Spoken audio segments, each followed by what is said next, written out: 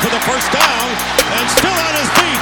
RG3 is going to outrace everybody. Roethlisberger looks, crosser, grabs, he caught it, fights to the goal line, breaks the plane, touchdown Pittsburgh! That might win them the division! And the handoff to Tomlinson, left side, and he will gallop into the end zone. Charger fans are witnesses to history!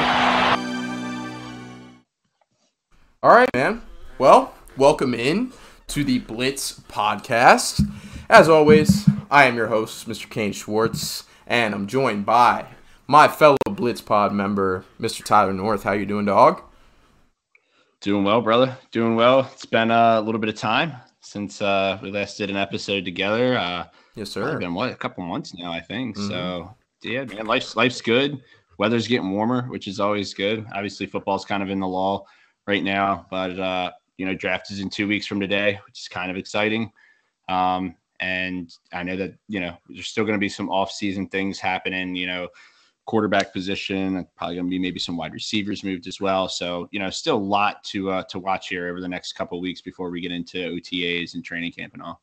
I know, man. There's plenty to cover, and it's crazy because all this time during the offseason, it's like, you kind of want to give, and me and Jaden were talking about it for a little bit, like, you kind of want to give other sports their time of day, but you almost can't. It's not like with everything going on, it's fucking crazy, Yeah, no, for sure. And like, that's the thing. It's like March, like, obviously I am like March Madness. Like, that's everything in March when it comes to a sports standpoint. And now it's like, you do pay attention to the NFL, but like baseball opening day, which I know you were fortunate enough to go to with the Orioles. Congrats on that dub there. Yes.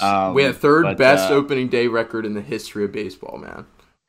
Most of the time, I mean, I've been going since I was little, and we've won most of those games. And like for a team like the Orioles, like I said, that's the only game that matters all year. Like, we had opening day. So. Yep. But yeah, baseball has their time, and now we're getting into NFL. And we were talking about it, how the playing games were the other night for NBA, and I didn't even know until I turned it on that they were going on. So now you got NBA and NHL playoffs. But then before we know it, we're going to be getting ready. I think the schedule comes out in less than a month for the NFL. So before we know it, we'll be having preseason games and fantasy drafts and everything else. I know, bro. Fantasy drafts. What's a good time to do the fantasy draft, do you think? What's your general rule of thumb? Because I feel like everybody has a different idea of when they want to do their fantasy drafts. I say I enjoy the week before the season starts. So like right after that last preseason game, before the season starts, sometime in there, just because there's injuries that happen in the preseason. There's battles that still need to be won as well, especially like starting running back roles. I feel like that's something that, can definitely change whether or not you're taking a guy in the third round of fantasy or in the eighth round of fantasy. So those battles, you want to see those battles play out. But like I said, the unfortunate thing with preseason games is injuries. So you got to see where those play out too. So that's why I'm like, wait as long as you can, really and truly, just because of, you don't want to take your second round pick, tear his ACL, unfortunately, and then you're screwed the rest of the year. So I totally agree. Like, if you're not doing it within 2 weeks of the start of the season, you're not doing it right. Like, the injuries will stack up so quick. I mean, you see guys like Cam Akers. Like, if you have your draft before Cam Akers last year, I mean, you're fucked. J.K. Dobbins. Yeah, J.K. Dobbins. The entire Ravens backfield. It always happens. Like, without a doubt, there will be injuries in the preseason. And you just got to... Right, because it was J.K. Dobbins, Justice Hill, and was it Gus Edwards as well? Yep. Gus the Bus. I think it was those three. Yeah. Yeah. Crazy stuff. Speaking of the Ravens, terrible situation. We got Jacob McLaren in here commenting his annual Go Ravens.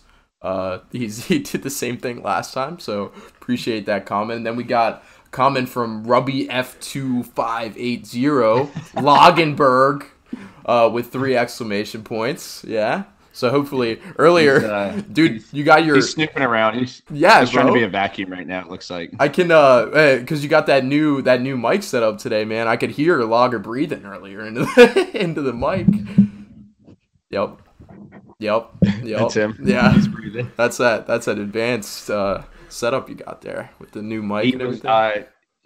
He turned 10 months yesterday, actually. Oh. So he's 2 months away from a year. Nice. Well, he's like 80 pounds. He's freaking huge. Happy month day, Lager, man. I wish you the best, my homie. But all right, so let's dive into some football, shall we, man? Do it. Absolutely. All right. So what we're gonna do is me and Tyler, we're running through more of we had a Blitz team meeting today via group chat, and we're gonna do so. As the plan sits right now, Jaden and Mitch are gonna come out with a draft specific podcast next week, and we're gonna stay away from the draft. We've got some draft. Obviously, everything is indicative on the draft right now. So we're going to talk a little bit about it, but we're going to leave the draft experts to do their thing. The guys putting together the mock draft 5.0 and all that good stuff. More the off-season stuff and like looking ahead to next year and big picture, like some predictions. Yeah, exactly. And then I think we're planning on doing a mock draft episode the week of the draft, like that Monday, Tuesday, or Wednesday before the draft, where me and you are going to team up and do NFC. And those bums are going to do AFC. But yeah, no, I think that could be pretty fun. But yeah, tonight, like I said, I'm down. I'm excited to dive into the offseason and why not start looking ahead to 2022, 2023 year. I know. Amen, man. We got so what we got on the docket is, let me take out my notes here, man. So first of all, we're going to break down some of the big contracts that have been given out lately. Kind of a shift in the league with all these contracts we're seeing right now. We're going to talk about some of those implications behind that. Some guys due for massive contracts pretty soon and how that. As I was saying, we were discussing big contracts, guys getting paid, what guys are due to be paid, and then we're diving into some blockbuster trades that might happen, may or may not happen on draft day. And we got a lot of big names going around right now, man, especially with the contract situation. And then we're going to dive into some pre-draft predictions where we give our MVP, one dark horse team, one overhyped team, our division champs by division and their respective records, 3 wildcard teams per conference, and then some hot takes to end it all off. So let's get started, bro. Let's do it. Gosh, I'm pissed, man. We have 4 viewers start this shit. Now we got, I don't even know what we got now, but I like it's all good, brother. It's all good. It is what it is. All right. So first segment that's starting us off this evening is dudes getting paid, man. Like I said, a lot of money being thrown around the league right now. I mean, it's definitely unprecedented, the amount of contract extensions we're seeing and the amount of money being handed out. The most recent one being Derek Carr. So what was it, like 2 weeks ago? 2 weeks ago, right? What, when he got signed? Yeah, it might have even been less than that. Sounds about right. Yeah, I think it might. It was either this week or last week, but it was definitely the most recent contract extension that we saw. Derek Carr staying along as the Raiders quarterback. He got signed to a 3-year, $121.5 million extension, and he is signed through the 2025 season. He will be 35 once he hits free agency. So that's a hell of a deal. What were your initial thoughts on the Derek Carr extension? The Raiders are just in a tough spot because it's like, does Derek Carr give you the best opportunity to win? Or if not, who can you go out there and get that would give you a better opportunity than him to win? And unfortunately, they're stuck in a division with Herbert, Mahomes, and now Russell Wilson, which makes matters even worse. But they kind of drafted this guy to be their franchise quarterback, and they're in the win now mode because, like you said, he's 32 now. He'll be 35. Like, it's just a tough spot for them right now because you can't just completely sell right now because you've built your team around to win right now. They went out and traded for Devontae Adams. I mean, if that doesn't say that you're ready to win now, I don't know what does. So yeah, it's a tough spot for them to be in. I think that Derek Carr deserves it. What he's given not only that team, but both cities between Oakland and Vegas. He's just a great guy. So he well deserved on his part. And like I said, I don't know where else they would go besides Carr to try and win without selling the entire franchise. Yeah, I mean, do you really think that Derek Carr is like not a franchise guy? I think I didn't think that obviously before. I think he's miles above Kirk Cousins. Like, I know I know you. I mean, you probably don't have bias because of Kirk Cousins being in Minnesota, but dude, I think he's miles ahead of Kirk Cousins. Miles. I don't know. I really don't. I think that they're very similar in a regard. I mean, Kirk Cousins, went to the playoffs, won a playoff game with Minnesota. I mean, Derek Carr's won one playoff game in his career with Oakland. And I'm not saying that like that is the backbreaker of them all, but I just see a lot of similarities. Like they're both going to be consistently ranked in between 10 and 20, but no higher than like 6 or 7 at the most. Yeah. Like they're eerily similar in where they're ranked in their things of that nature. Kirk Cousins probably going to have more mistakes. I won't deny that. But I think he's also probably going to throw for more yards. So you get the boom and the bust with Cousins a little bit more than Carr. But I think they're eerily similar in that regard. That's fair. I think Josh McDaniels, I mean, I've been saying that I believe I said this like a few weeks ago when we were talking about the Raiders. Like he would not, I mean, the guy's been in hibernation as in the offensive coordinator role for New England he could have had a job any number of these years, don't you think? So he chose to come out, and the first thing that he wanted to do was extend Derek Carr. He chose Oakland because they had a quarterback that he can see building, obviously, like a championship level roster with. So I think if you put the right pieces around Derek Carr, because who's he really had? I mean, he was amazing with Amari, but outside of that, I mean, he hasn't had anybody. All right, so let me ask you this question. If you're not going to take, who would you put them ahead of in the AFC West? Who would I put them ahead of in the AFC? Like, I would probably put them ahead of the Broncos. I know that's a hot take, but I'm probably putting them ahead of the Broncos. And I really think the Chargers, I'll put them ahead of the Raiders, but not by much, man. Like, I think we're going to talk about our overhyped teams, and the Chargers were one of my overhyped teams for a while I was thinking through the process, just because I think they signed a lot of names in free agency, and they traded for Khalil Mack. But, like, I feel like it's name value on that defense instead of, like, actually building a sound, solid defensive foundation. I mean, correct me if I'm wrong. No, I mean, if you put the Raiders, let's say, in the AFC South, I think they win that division. I just think they're in such a tough division. It's just that's why it's tough for me to see. I would put the Chargers and the Chiefs both ahead of them, and I would flirt with putting the Broncos ahead of them as well. And that's just, unfortunately, I think it has to come down to quarterbacks, and I'm going to take the other 3 quarterbacks over Derek Carr. Wow. Okay. I'm definitely taking, after what we saw from Russell Wilson, I get he was injured, but after what we saw from Russell Wilson at the end of last year, I'm taking Derek Carr, and it's not really close. Especially with a guy like Devontae Adams. Come on now. And it's not like they don't have chemistry. So I've got faith in the Raiders, but I'm a huge fan of the Derek Carr extension. Josh McDaniels chose this job because Derek Carr was the quarterback. And I think it was warranted. I think it made sense. Yeah. And who else are you going to get, Besides, that's what I was saying. Yeah. So it's the same. I agree. It's the same Kirk Cousins level thought process. I'll say that. Yep. That you align with Derek Carr. But, all right. So Derek Carr just got signed to that 3-year extension to stay in Oakland. And then we have had a lot of other dudes get big-time money recently. We saw Stephon Diggs, former Terp, as you rep the Maryland gear on the pod live. Yes, sir.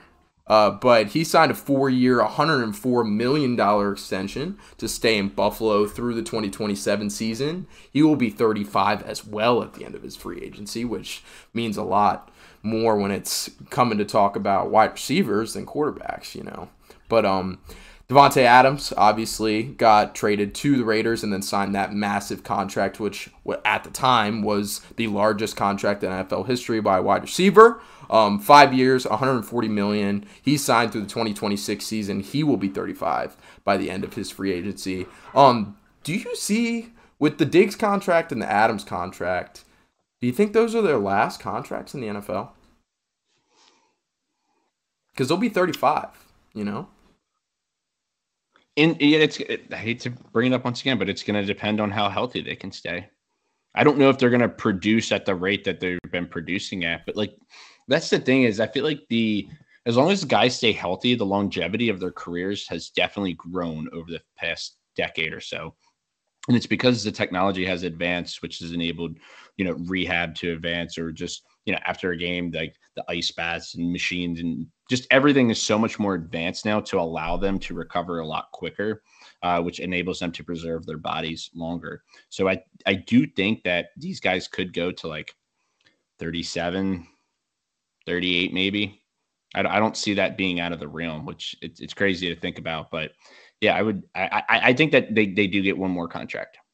Yeah, probably something for Jerry Rice. He's one hell of an example, but I mean, these are the caliber of players that Jerry Rice was. So I think definitely they could play beyond 35. It's not going to be. What do you think the length of that next contract is? What, like 2 years, maybe? Yeah, probably. Do you want to know the most ridiculous stat ever with Jerry Rice? After he turned 40, he had 185 catches, 2,509 yards, and 12 touchdowns. All other players in NFL history after turning 40 have a combined 2 catches for 4 yards. Wow, that is insane. And those 2 catches were by Tom Brady and Brett Favre. Yeah, and I remember you talking about that the other day in the group chat. I mean, that's just unprecedented. Insane. And for a wide receiver, like a 40-year-old wide receiver to be running routes, like, yeah. And during that, gracious. Hits across the middle and things of that nature weren't a flag. They let those things go. So the fact that he could do that after 40, he's like the anomaly, because nowadays, like I said, the guys' careers seem to be a little bit longer than before. Yeah, for sure. All right, so Carr contract, Diggs contract, Devontae Adams contract, and then we had the Tyreek Hill contract when he got traded to Miami, and he signed a 4-year, $120 million extension off of his rookie contract, which expires after the season, and he's now signed through 2026, and he'll be 33 when he hits free agency, so he'll definitely get another contract unless all hell breaks loose. And then we dive into another quarterback extension, which thought this was wild, man. Matthew Stafford, 4 years, $160 million to stay in LA. It was definitely warranted. Just won the Super Bowl, but he signed through the 2026 season, and he will be 39 when he hits free agency. How's that contract hitting you? I mean, it's, once again, like you said, it's warranted. It's like, hey, thanks for winning us the Super Bowl. We're just going to give you a shit ton of money. That's basically what that is telling me. And he's their best shot at winning the Super Bowl over the next 4 years. They've already when's their next draft pick? Like 2025 at this point? Their first round draft pick, that is. They basically sold everything to win in the next 2 to 3 years. So why not add one more for 4? And like I said, just give him whatever money he wants because he just won a Super Bowl. Him being 39 doesn't scare me as much as it might scare other people. Like, I mean, I know his body got battered in Detroit, but I still think he can play through 39, maybe even 40, 41. Yeah, I mean, I don't see him making it to the 40s. We've been gifted with Tom Brady's run. But he's Drew Brees, Brett Favre, Drew Brees. Was Peyton? Did Peyton play till 40 or no? I don't think he did play till 40. I know Brett did, but did yeah. Who's the other guy you mentioned? Drew Brees. Drew Brees did. Drew Brees did? I didn't even. I'm like. Guess I forgot that for a little bit. Hey, chat. If you know how long Peyton Manning or Drew Brees played till, provide us with that answer. Amen. Because I'm definitely very intrigued to see. Peyton's last year was 2015. I don't feel like he was 40. Like, I don't know. Maybe he was, man. I literally don't have a clue. No, I think he was 39. I'm doing the math right now. He was born in 1976. Yeah, he was 39. 39. So he was 39 when he retired. Yeah, he was 39 in his last year, and then Drew Brees. Let's check him out real quick. But yeah, no, back to that. I think it's more of we're just gonna reward you for doing what you did and winning the Super Bowl. And if you're that, and like I said, also, where else are they gonna go at quarterback? Yeah, No, I mean, finding if this offseason has proved anything to anybody, it means if you have a quarterback, you should be very, very grateful because you're either trading for a quarterback a shit ton, or you're just rocking with the guy you have. And then if the guy you have just won you a Super Bowl and his name is Matt Stafford, you're probably doing pretty well for yourself. Yep. Exactly. Drew Brees was also 39. I see. Yeah, man. I didn't think he made it to 40. Yeah, but Brett definitely made it to 40. But yeah, I think we've been spoiled. So I don't think Stafford will get a contract after he hits 39. I don't think there's a shot. But he will play through that contract. I think he'll be the quarterback of the Rams for that long. How old is Ryan Fitzpatrick? That's a good question. I don't think he's as old as everybody thinks he is. I don't think he's in his 40s yet. He just looks old, yeah. He's 39 right now. Yeah. See? All these guys sitting at 39. 40 is the real mark. Wow. That's pretty weird that I've looked up 3 quarterbacks and all three have been 39. I know. That's 40 mark. It's hard to hit, man. I mean, 40 years old and still tossing the ball around on the national football field is insane. But yeah. So for sure. All right, let's move on to Deshaun Watson's contract, which really set the tempo for a ton of contracts across the league. Signed a 5-year, $230 million deal with the Browns after he got traded there. And that money, fully guaranteed, folks. And that is $80 million more than the previous record for fully guaranteed money. And yeah, do you have it in front of you? Or do you want to? Or do you already know who the other contract was? What? Previous record for fully guaranteed money? Yeah. It was Aaron Rodgers. Well, it was Rodgers. Yeah. 3 years. Mm-hmm. Yeah. Yep. So Rodgers got the most guaranteed money earlier in the offseason. And then Deshaun Watson topped that by $80 million, which is insane. And he's now signed through the 2026 season. This is like a baseball contract, man. And this kind of leads us into our next topic of debate. Like, this is a hell of a trend we're seeing here, man. Why are we seeing this trend now? And what does it mean for the league? Because we've had comments, J.C. Treader, who's currently a free agent, but he's still the president of the NFLPA. It's crazy how a lot of these presidents of the NFLPA end up without jobs. Isn't that? They were talking about that on the Pat McAfee show. And I was like, yeah, I mean, they do. It's like all pros, and they all end up without a job, like within a couple years after they become president. So that's for sure.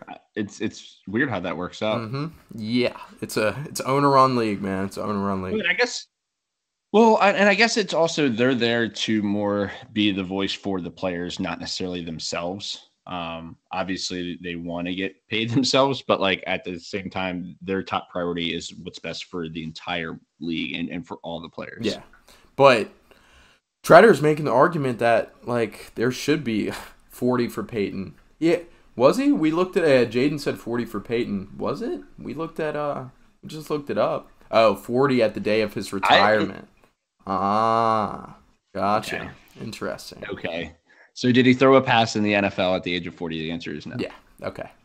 But yeah, so this trend with contracts, we had J.C. Treader comment something interesting the other day. He's kind of made a public outcry public outcry is a hell of a way to describe it, but he's challenging agents to get more guaranteed contracts and guaranteed money for their players. And he cites the whole Deshaun Watson thing. Like it was $80 million more than the record for fully guaranteed money. And it's a new trend. It's what we're going to be seeing probably now that we have the Watson contract that exists. We are going to see a whole new level of guaranteed money being handed out. So how quickly do you think this trend is going to happen? And also another trend that we've seen this offseason is players not getting paid by the teams that had them originally.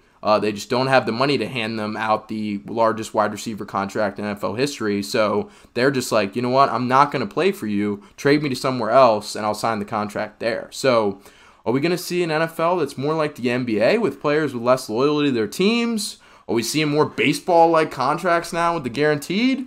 What's happening, man? What are your thoughts? I definitely you can start seeing like the super teams being built.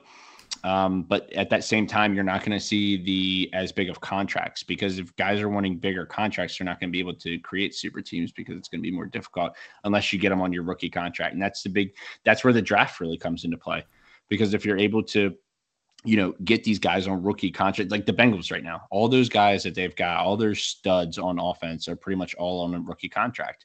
And that's why they're able to do so well right now and then spend elsewhere, because everybody's on the rookie deal.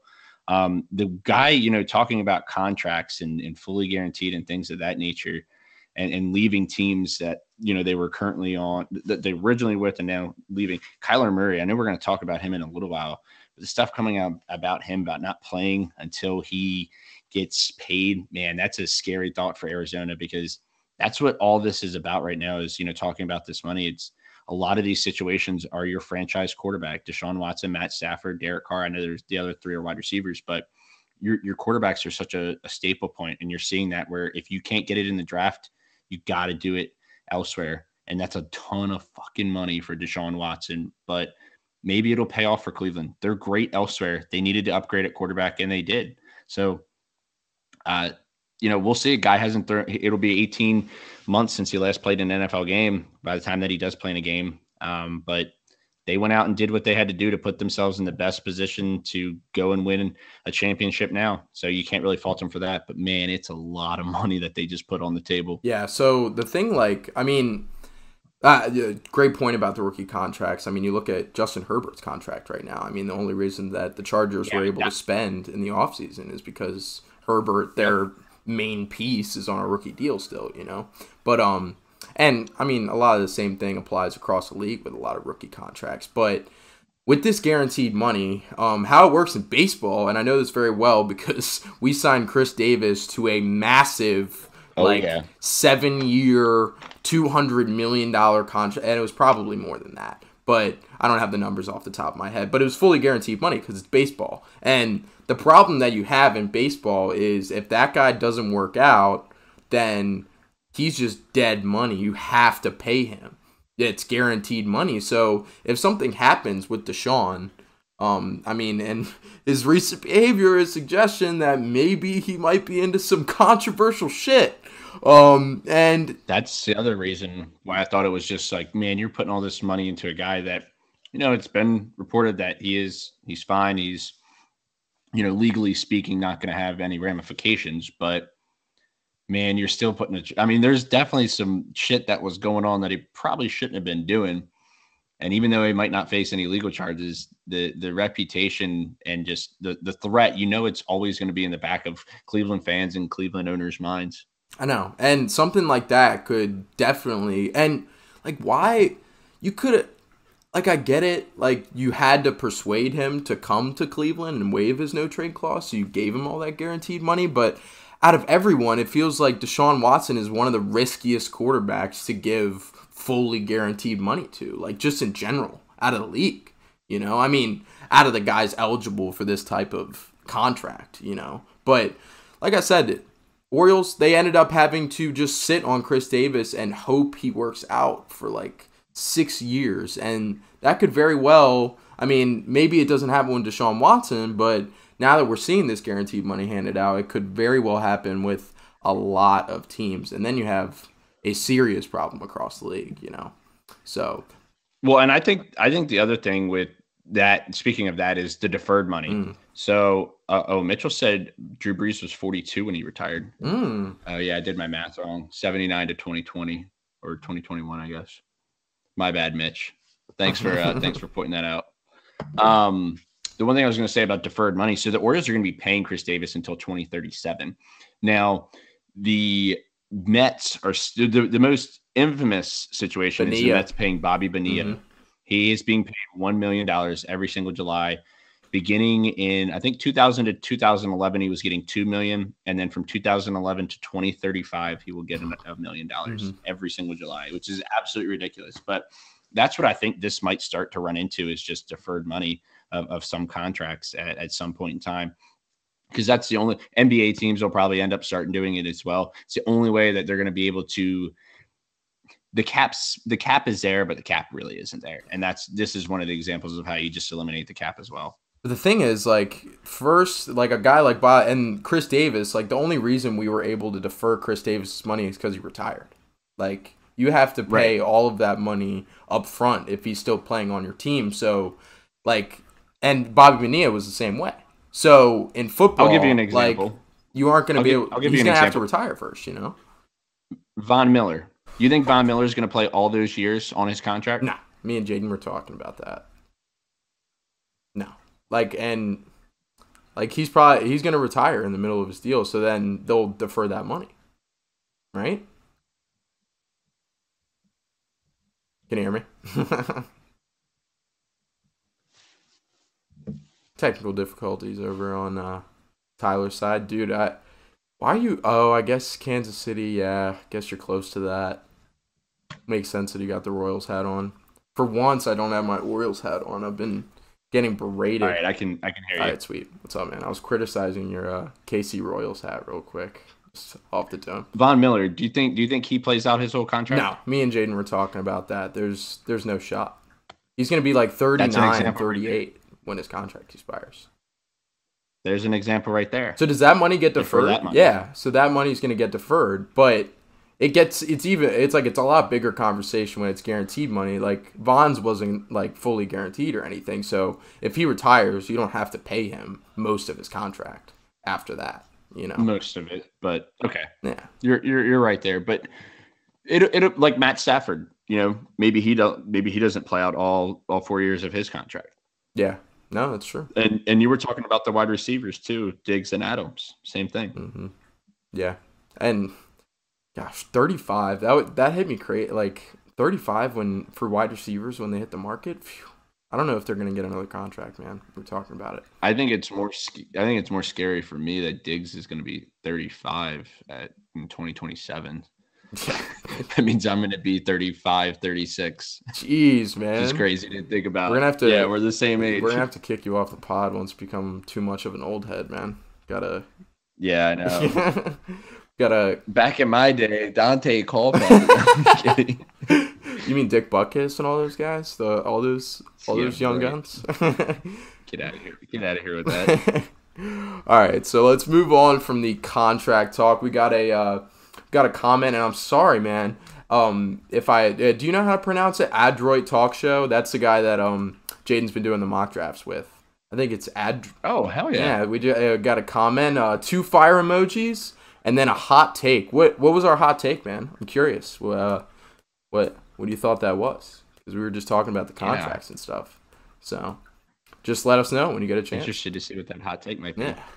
But all right, let's move on to some of the guys that are due for massive contracts, very similar to the ones that have been handed out so far and then we already reviewed. So first guy in line, Deebo Samuel. There's been a lot of talk about him getting his next extension, and there's been talk about him possibly. I mean, I'm pretty sure that he unfollowed the 49ers on a couple of social media accounts, and there's rumors that he might sit out if he does not get a contract extension. So that opens up the opportunity for him to get traded. And then the second guy I'll mention, he's further down on the list, but we got to mention it, Kyler Murray, who announced literally a couple minutes or an hour before we started the podcast that he would not be playing until he got a new contract. So he's either going to get that contract or get traded before the season starts. So we'll wait and see. Real quick. Yeah.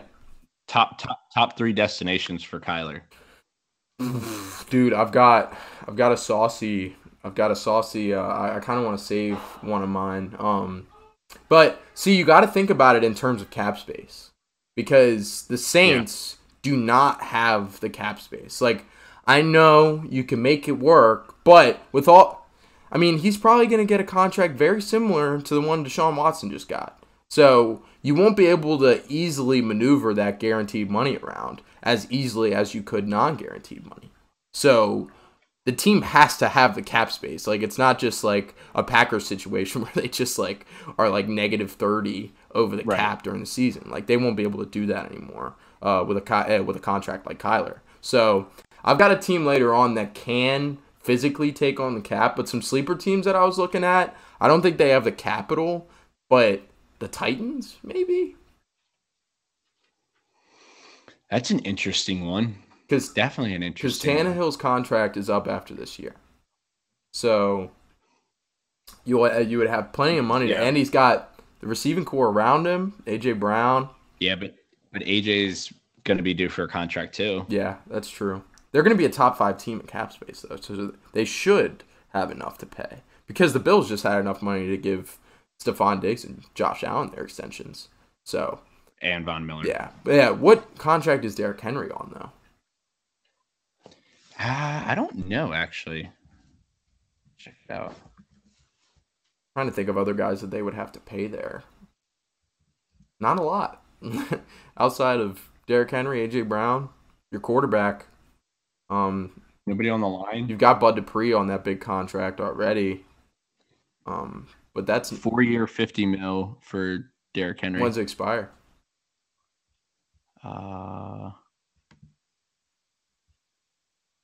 Signed it in 2020. Yeah, I think I vaguely remember that. So you'd have 2020, 2021. So he's got 2 more years. Damn, okay. This year. They might not even give him an extension, considering the track record with running backs getting contracts, especially at that age. He probably he'll get another contract, but maybe not with Tennessee. But anyway, that's just what any wild card destinations or top of your head destinations for Kyler that you got? Dude, I know we were talking about it a little bit, but and I know the cap might not be there, but they could find a way to make it work. Pittsburgh just makes sense to me. I don't know why. What makes you laugh? I could see the Steelers. Just because I know some people probably aren't going to like that we might know. I don't know how Jaden feels about it, but I just it fits in my opinion. Outside of them, I don't know. I was thinking about that. Maybe Seattle, but kind of starting from scratch again. Because I know if they bring him in, they're not going to be able to sign DK and I know. I was throwing the potential trades together earlier, and I couldn't even put together a trade for the Seahawks because why would they trade for somebody like Baker Mayfield right now or Kyler Murray right now? They just traded away Russell Wilson. They've got 2 first-rounders next year, 2 second-rounders. So they're setting themselves up for the future. Why would you – I don't see them in any world trading for Baker Mayfield or any quarterback. They should really just run with Drew Lock this year. Yeah. And if they do – if they're one of the worst teams, might work out because Bryce Young is coming out of the draft next year, and that's probably a guy that you want to go after. I know, exactly. And I was thinking about that a lot when I threw together a lot of the trades that we'll talk about a little later. But people are going to want more capital, and I kind of centered it around this year just because it's more relevant, the picks this year. But people are going to want more picks next year, And Seattle, for sure, for 2 firsts and 2 seconds for a really deep class next year. That's awesome. They're set up pretty nice. So why would you want to? You spend you just got all that back, and you got ride it out with Drew Lock for a year. But all right, so yeah. Kyler Murray, Debo, both due for huge contracts. A.J. Brown, another guy, due for a huge contract. DK Metcalf, Terry McLaurin, which I cannot believe we have not paid him yet. Lamar, who's yet to sign his deal. Any others that you can think of? I know those are the big ones. Yeah, those are the big ones. Are kind of that quote unquote next in line to get those big contracts. I know that in a minute we'll discuss what I am looking at as the next in line after these guys as far as who will be getting those big contract extensions. Yeah. So, all right, let's go ahead and talk about those next guys in line. And that is, I want to propose this topic of debate for us. How early is too early to pay your guys? Because we're in an age now. I mean, Tyreek Hill just got a massive contract, and he's still on his rookie deal. The amount of times that's happened in NFL history, maybe 0, maybe. I don't know, but I've never heard of it happening before. A guy signing because usually that's not how things work. You wait, you get franchise tagged, and then you sign your deal. But now you could just say, hey, I'm not going to play, and then they trade you, and then you get the deal. So, Well, it's definitely become a play. Like the players are really like you were talking about these big contracts and JC Treader saying, get more guaranteed contracts. That's where this is coming to play is because these guys are like, well, I just won't play then and you'll pay me eventually. Yeah. And that's literally what's happening. Yeah. No, legit.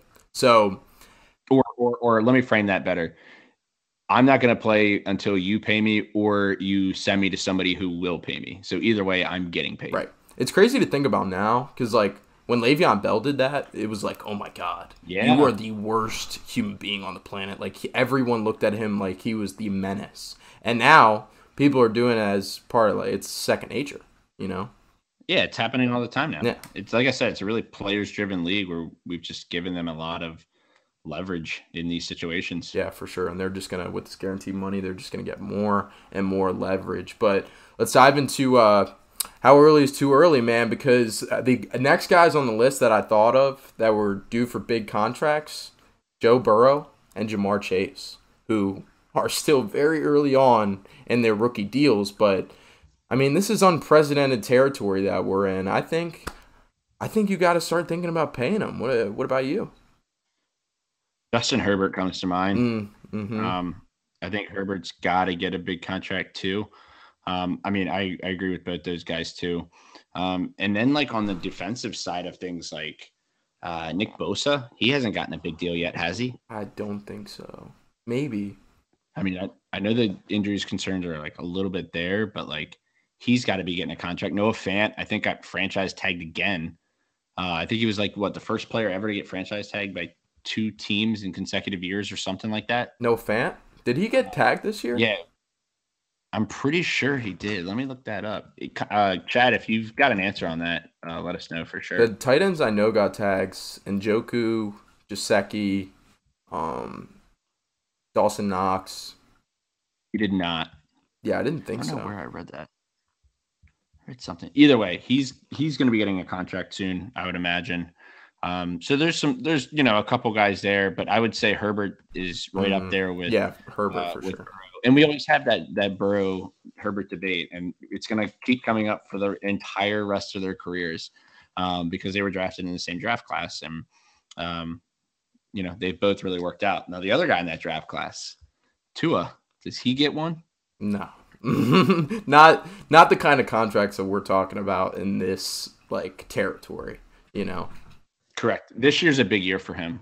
Yeah, no. This is his career on the line this year. Yeah, no, if he can't do it, I mean, you have that it's a Super Bowl ready offense. I don't know if that's a hot take or not, but it's a Super Bowl ready offense outside of Tua. If he cannot do it, like I have a lot of faith in Tua. I think he will be able to do it. He's not going to be able to do it like a top 5 quarterback would. But I think he'll be able to operate just well. And I talked about this with Jaden, like it's a Mike McDaniel offense. Jimmy G didn't really do that much in a Mike McDaniel offense. I mean, he just did the bare minimum of what was asked of him. And if it's going to be a lot of like setting Tyreek Hill and Jalen Waddle up to run in space, and it's going to be short passes just like it was with Jimmy G, and he's just going to be doing the bare minimum. He's not going to be put in a position to make these huge mistakes. I mean, what do you think of that? Yeah, I mean, that's the thing though. Like the chance to succeed is obviously there, but like if you don't succeed, then Miami's got to move on. Like there's no way that Miami, if they don't make the playoffs this year, there's no way Miami sticks with Tua. Yeah, no, absolutely no way. Because they're unless he gets injured, and then they're like, oh, we'll give him another shot. Which honestly, me personally, I feel like that'd be worse for them. Like they need to find out whether or not this is worth it or not. Yeah.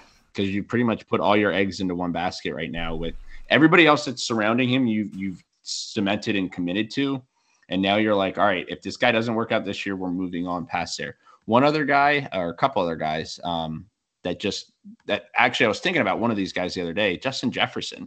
I know he's only going into his 3rd year, but he is really establishing himself as top 5, maybe top 3 receiver in football. He'll get a contract before Burrow and Chase, probably, for sure. Chase was last year, so that was only his first year, but like CeeDee Lamb's up there as well. know Jerry Jeudy's been hurt. Michael Pittman is another name to keep in mind. I'm not putting him into like the massive Tyreek Hill, Devontae Adams type wide receiver. But Justin Jefferson could definitely break the mark for the highest paid wide receiver in NFL history.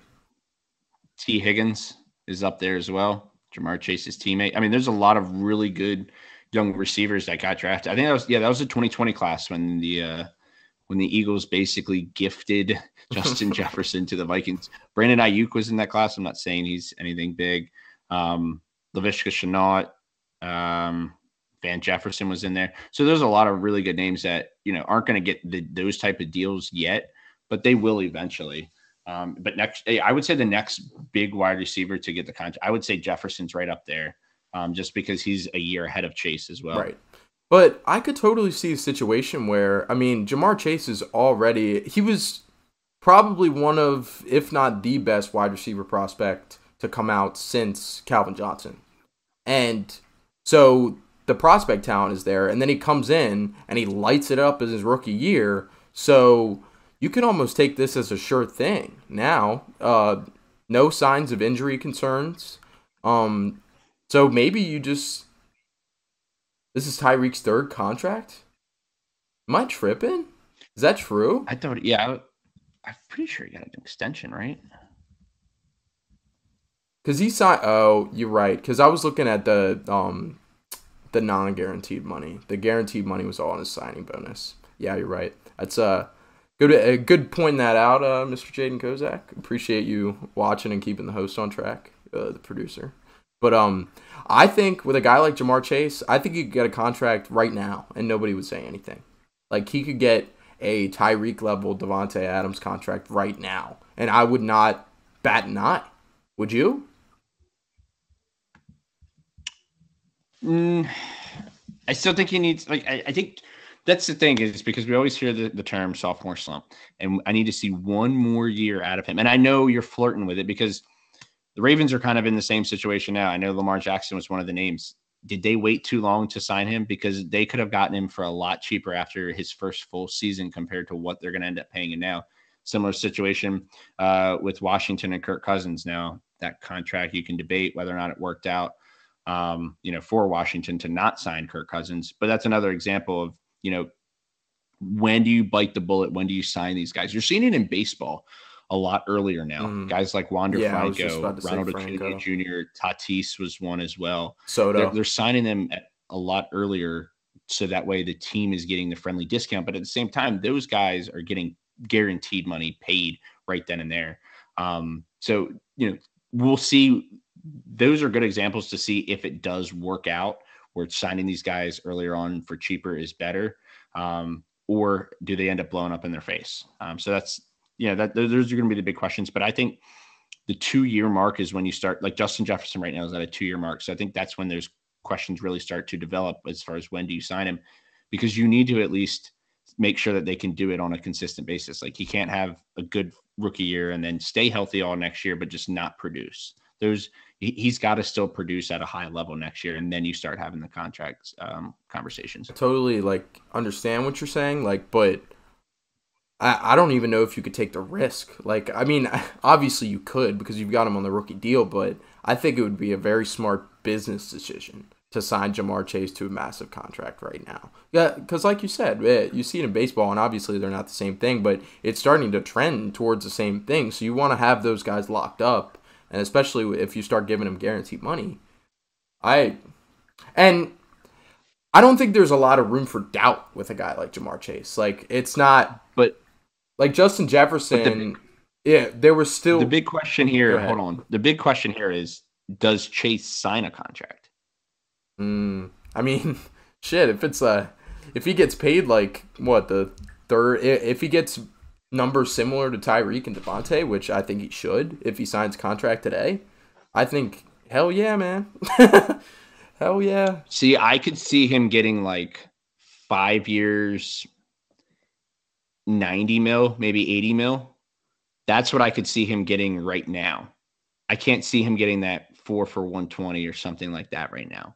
After this year, maybe he would, be demanding that type of a contract. But right now, if the Bengals were to offer him 5 for 80, 85, I think that he could possibly take that offer, which would be, you're right, a team-friendly discount. But, it's a question, whether or not he accepts their offer and vice versa. And that's negotiation 101 right there, obviously.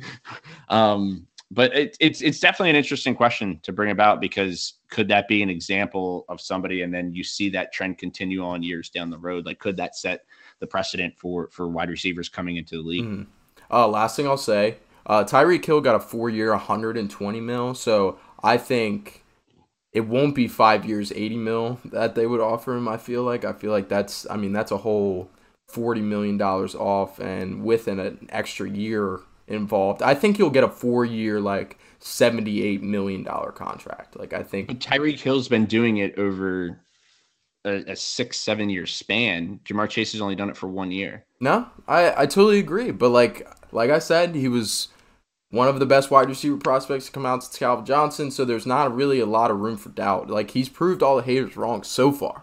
Like you said, there's the sophomore slump to come, possibly, but probably not. That's the risk that you take, because you've also got to think about it like this. If you don't sign, I think really and truly, they're probably trying to figure out which one do we want to go forward with, him or Higgins, because you're not going to be able to keep both. They're definitely and you can going get Higgins cheaper, bro. You would think that, yes, that would make the most sense for sure. But do you have enough to pay him and Burrow, or do you have enough to pay Burrow and Higgins? Yeah, no. And then your line as well that you got to worry about. Yeah, look at the Chiefs. Like, nobody ever thought that they would ditch out on Tyreek, and it happened in a couple of hours once they realized they couldn't. Prime example. Yeah. So, no, you got a good point there. All right, so I want to go one by one down this list before we move on, and I want us just to rattle off whether or not we think that they'll sign their next massive contract with their current team or with another team. So we start with Deebo Samuel.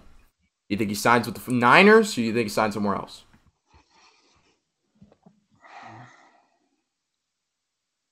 I don't know if the Niners have the money to commit to him right now. I know. I think he ends up signing somewhere else. I think it might be traded and then sign. Mm-hmm. But I don't think he stays in San Fran. I think he probably ends up moving on just because of how much he's going to demand. I agree. I don't think they do not have enough money to sign him to the kind of contracts that Tyreek and Devontae got. He'll get a little less because, like you said, they haven't proved it as much as those guys, but in the same breath, I'm over here arguing for Jamar Chase to get that kind of money. But yeah. So yeah, I don't think Debo's going to stick with the Niners either for that next contract. How about AJ Brown? I think AJ Brown. I think he does end up signing that next contract in Tennessee, because I think Vrabel's committed to winning there. Yeah, I think he definitely does. I think that they're probably going to end up moving on from Ryan Tannehill after this year, which, like you said, frees up some money to probably end up using that to sign him, and then probably look in the draft for your quarterback maybe next year or the year after. So yeah, I think AJ Brown, now that Julio's not there either. He's their only you got to have the wide receiver running back combo to compete anymore nowadays. So yeah, I think he ends up staying there. Sweet. Okay. DK Metcalf. I think he's gone, man. There's no way he signs that contract in Seattle. No way. I think he gets traded draft night. Yeah, maybe. I really do. I really do. I think DK might stick around for this season. I think Tyler Lockett gets dealt on draft night for sure. Yeah. Okay. I'll put it to you like this: one of the two gets traded draft night. Yeah. Hopefully we see some. I agree with that. Yeah. If it's not DK, I do think Lockett does get traded. I agree with that. So no, I do not think he ends up staying there. All right, Terry McLaurin. I think he does end up staying, because it sounds like we're pretty committed, even though we haven't had a whole ton of talks. It sounds like we're pretty committed to signing, and we've got him in all our promotional stuff. Like, we just need to get it done. What do you say? 5 for 80? 5 for 90? Oh no, bro! It's gonna be more than that. It's gonna be like. You think? Yeah, it's gonna be like 4. What do you think he is? Do you think he's top 15? Oh yeah, top 15 wide receiver in the league. Yeah. You think he's top 10? All right. Cooper Kupp, Devontae Adams, Tyreek Hill, Justin Jefferson, Diggs, AJ Brown. See, that's when you start to get into questionable territory. you know. Debo, Jamar Chase. Mike Evans. Yeah. Chris Godwin. Not Godwin. How about CeeDee Lamb, Amari? No. I think he's better than both those guys. He just hasn't had a quarterback. Like, imagine. Oh, Keenan Allen. He's Allen Robinson in a younger form. Keenan Allen. Yeah. Yeah, I'd probably put him above. So there's probably he's in that range. He's in that top 50. He's definitely top 15, if not top 10. Like, I think he's DJ Moore. I think Terry McLaurin's probably I think he's player. Right there with DJ Moore. You know, I was looking it up. You know that two former Terps wide receivers, 2 of them are in the top 5 highest paid wide receivers in the NFL. Dude, I saw that same kind of stat the other day, but it was not just regarding wide receivers. It was regarding, like, because J.C. Jackson got that contract this offseason too. It was like Maryland has like a top 3 most money in the NFL right now as far as like per player basis. Cool. Yeah, I know. Pretty cool, man. Maryland on the come up. Yeah. Diggs was 4 and DJ was 5. So it was pretty cool to see. Lockett's contract is so bad they can't trade him. I don't know. Like, I mean, it is bad, but he's still a good player. Not a bad deal. He's still good, though, you know? Like, if he were just sitting on his hands on that money. Rubby. However you... What's up, Rubs? But yeah. I mean, it's pretty bad. But DK hasn't got his contract yet, so that's it. Yeah, I thought it was like 4 years 65, but it's like 4 years 70 mil. I think that's a rough one. Yeah, it is a rough one. He doesn't have I think he has like 3 years left. I think his contract ends when he's like 31, 32. I think I was looking at it earlier. But yeah, I think Terry McLaurin stays in Washington and signs his deal. What you think?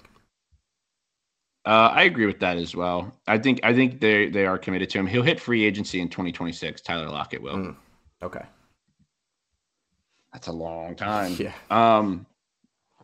I think McLaurin stays. I think he's kind of a centerpiece that they want to build around. I know they're going to want to keep Gibson as long as they can with him, but running backs, they're so fragile. Mm-hmm. I don't know how long he stays there. And then we'll see what happens with Carson Wentz, whether or not they want to stick with him or if this is just kind of another notch on the belt of Washington quarterbacks, and then they decide to go into the draft next year, the year after. So I think that it has to start with McLaurin as being a vital piece. And he seems like he's a big locker room presence too. And, pairing him up with a healthy Curtis Samuel this year, I think, their offense actually could be solid, especially in a division that it's winnable for sure. If Carson Wentz plays like he did last year, I think we make the playoffs. If our defense plays like it should, though, it needs to play like the NFC is so bad, and the NFC East is also very bad. Like Dallas did nothing this offseason. Mm-hmm. Yeah, and they Philly, they've got their own question marks there. The Giants have a ton of question marks. Robbie said, "What's good, boys? Keep killing it." Thanks, man. Appreciate it, Rubs. Lager's passed out, or else I'd bring him over so you could see him. But what did he call him? He's finally calmed down. Rubs. Yeah. What did he call him earlier? He said Lagenberg. What a name. But then he just said it's the dead money if they trade him. That's the issue. Yeah. No, that's true because Seattle would be eating that probably. But what if they don't? Because I've got a team that can eat a lot of that contract in a proposed trade in the blockbuster section that we got coming up.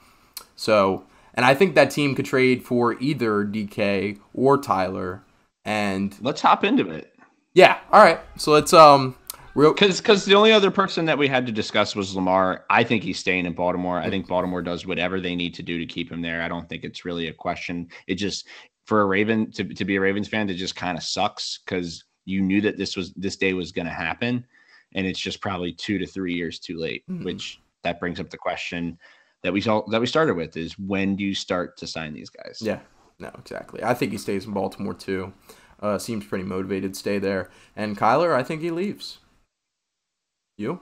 Yeah, I think after the news today, I there's no way he can return unless once again they can give him the money. And this is another example of a player that just simply demands the money and gets what he wants. It's almost like they're spoiled kids anymore, but at the same time, they do deserve this money in situations and multi-million-dollar children. Yeah, exactly. That's what they are. Some of them decide to run off to massage parlors left and right, but hey. And dudes like Kyler literally run around like he's a toddler on the field. Yes, he does. I still think about this question to this day, and I know that he's gotten a lot of guaranteed money for being the number one pick, but like, do you think Kyler should have went baseball? Like, I'm just starting to think about it more and more. Dude, and, we'll see what he does this year. Whether that's, he could. I know he could. Yeah, he could still go baseball. Like, he could. And he would still be good. Yeah, I mean, he'd have to make it through, but he's a young guy. I mean, he could definitely still. I mean, it's a hell of a lot harder than making your way in the NFL. I feel like for sure, because you got a lot more steps. Yeah, you got to make it through the whole minors. But the guaranteed money is there with the NFL. But like if he was the number 7 overall pick, like if you're that high of a pick, the odds that you make it, I'm not going to say are like 7. Like I would probably put it about 65-70% actually that you make the majors. If you were drafted in the top 10, I would say 6 out of every top 10 picks make the majors. He's getting started a little late in the process. They don't usually like that. They like to teach their guys at a young age. But I mean, he hasn't learned any baseball knowledge since leaving the sport, so it's not like. But this is why he chose the NFL, is for the guaranteed aspect, because once you're drafted, it's like boom, here you go. And now he's going to get a big contract, whether or not it's this year. Yeah. It probably has to be this year that he and gets that's a big why contract, baseball gives out those guaranteed contracts, because once you make it to the show and you're solidified in the show, you deserve that contract. Exactly. So, all right. So you alluded to it, and I've alluded to it multiple times throughout the pod. We're doing a blockbuster trades section that could happen on draft night. And for this, I ran a bunch of ideas, and a lot of these are off the wall, I will say that. But there's definitely a lot to talk about. At least the destinations, I feel like, are pretty sexy. But for this, went through the PFF mock draft simulator, which they've got. It's basically the NBA trade machine on ESPN for the NFL. Where you can trade picks and trade players and see how they would, what the percentage is that they would be accepted, what are the odds of that. And for these, I only did trades that had a greater than 80% chance of being accepted. So these are solidified trades, I guess, pretty likely to be accepted. But then again, it's just an algorithm that they're using. So, all right.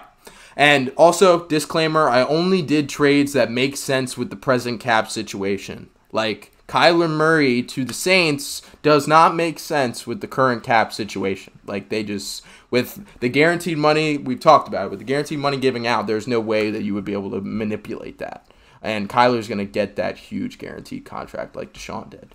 Maybe even more. All right, with that disclaimer out of the way, let's dive into it. So, the first one we got on the docket is Kyler Murray. And like we've been talking about, he will not play a game in a Cardinals uniform until he gets his bag. So he's either going to get that bag in Arizona or somewhere else. So he could very potentially be dealt on draft night. So I'll throw this out to you, man. Here's the proposal that I threw together. So the Falcons end up putting their toes in the water for Kyler Murray. They end up with just Kyler Murray. And in return, the Cardinals receive the number 8 pick, Calvin Ridley, and a 2022 or a 2023 second and third round pick, and then a 2024 fourth round pick. So, Falcons get Kyler, Cardinals get the number 8 pick this year, Calvin Ridley, second and a third in 2023, and a fourth round pick in 2024. What you think about that? Because the Falcons, they're in position for a quarterback. And they are one of the only teams that need a quarterback that can actually pay that kind of contract that he's going to get. So, for sure. I mean, the destination makes sense. My biggest question is going to be, if you're the Cardinals, what do you view you're getting from Calvin Ridley? Do you think you're getting 1,200 yards? Yeah. 10 touchdowns? I mean, who's your quarterback that's going to be thrown to him? Those are a lot of questions right there. If you think that you're going to get Calvin Ridley, I would put that the equivalent to, the production that you would get probably from a wide receiver in this year or next year's class. So it's kind of looking like 2 first-round picks. It's just a huge question mark of whether or not Ridley's going to come back. But that's obviously what the Cardinals are thinking, that we think that we're going to get a top 15 That's another wide receiver that we didn't mention. Top 15, top 20 wide receiver. That's what we're envisioning we're getting with this trade. It's a huge risk, though, because you're taking a guy that isn't going to play football this year. But I think that he is a guy that can continue working out. I think that he'll be fine. I don't think this will hamper his – I'm hoping this won't hamper his career a lot because I'd love to see him come back and do really well. But I just wonder if you're the Cardinals – why not try and maybe I would try and switch that second in 2023 to a first. I think if you can get 2 first and Ridley out of it, you're getting a haul back. That's what you want. The first round picks, because what you're also getting is you're going to get it from the Falcons. See, I tried messing around with the first round picks. Outside of if you try to throw multiple first round picks in, I tried, and PFF is strongly against that, which I could definitely see Kyler going for 2 firsts for sure. But if you're throwing out the 8 overall pick already, I mean, bro, that's pretty high capital. The Texans got 3 first round picks for Deshaun Watson. Yeah, you're right. You don't think that they can get 2, the Cardinals? You don't think that they can get 2 out of this with Kyler Murray? The last time we saw Kyler Murray play, it was trash. You know? He was trash. But wouldn't you okay, that's the last time he played. But wouldn't you not just the last time like he stepped on a football field, like the second half of the season, he free-falled out of the MVP race. I mean, he was not good. So Deshaun Watson is better than Kyler Murray is what you're saying? Yeah. Do you think it's by a lot? I mean, we don't know. Deshaun Watson didn't even play football last year, so that's another thing that you don't know about. The last time he did, he played good football. But it's 3 first-round picks is what you gave up to get a guy that when he plays in his first game, it will be his first game in 18 months. At least Kyler played last year, and he was for the first 8 to 10 weeks of the season, he was right there at the top in the MVP race. Maybe a different coach helps him out. Maybe going away from Kingsbury will help Kyler out. I don't know. I think that there is upside with Kyler. I think that he showcased how good of a quarterback he can be. Whether he will or not, remains to be seen. But I think that you could flip that second in 2023 to a first, and I would bite the bullet on that trade. I think. Yeah, if you can, 100%. But you mentioned you get Calvin Ridley, and then with that number 8 pick, you could either take this package that you get and maybe trade the number 8 overall pick for a high pick next year, so you can get a really good quarterback to throw to Calvin Ridley. Predicting the number 1 pick next year would be pretty rough because CJ Stroud and Bryce Young are going 1 and 2 next year. So you'd have to have. I was going to say pick. I can't. Stroud is eligible for the draft next year, right? Okay. Yep. I couldn't remember if he was eligible or not. Mm-hmm. Yep. So those guys are going to go 1 and 2. So you have to have a top 2 pick. So it'd be pretty hard to figure out who that's going to be. Taking a shot at the Texans can't hurt, but maybe you could turn that number 8 overall pick into a first round pick next year. But you could also draft a quarterback with 8 if you feel confident. You could also trade back with 8 and pick up more first round picks if you wanted to. Yeah. I mean, both quarterbacks next year are better than all the quarterbacks in this year's class. I would take Bryce Young and CJ Stroud over any quarterback in this draft without a doubt. Yeah. And that's the thing where if I'm teams right now, I wouldn't push the message as far as going to get a quarterback in the draft this year. I do not see much from this quarterback class. Nah. Who was the class with Daniel Jones, Dwayne Haskins, RIP, and one other guy, right? There were 3 quarterbacks who was the other quarterback that was drafted that year? Was it Trubisky? No, he was with Deshaun and Patrick Mahomes. Yeah, you're right.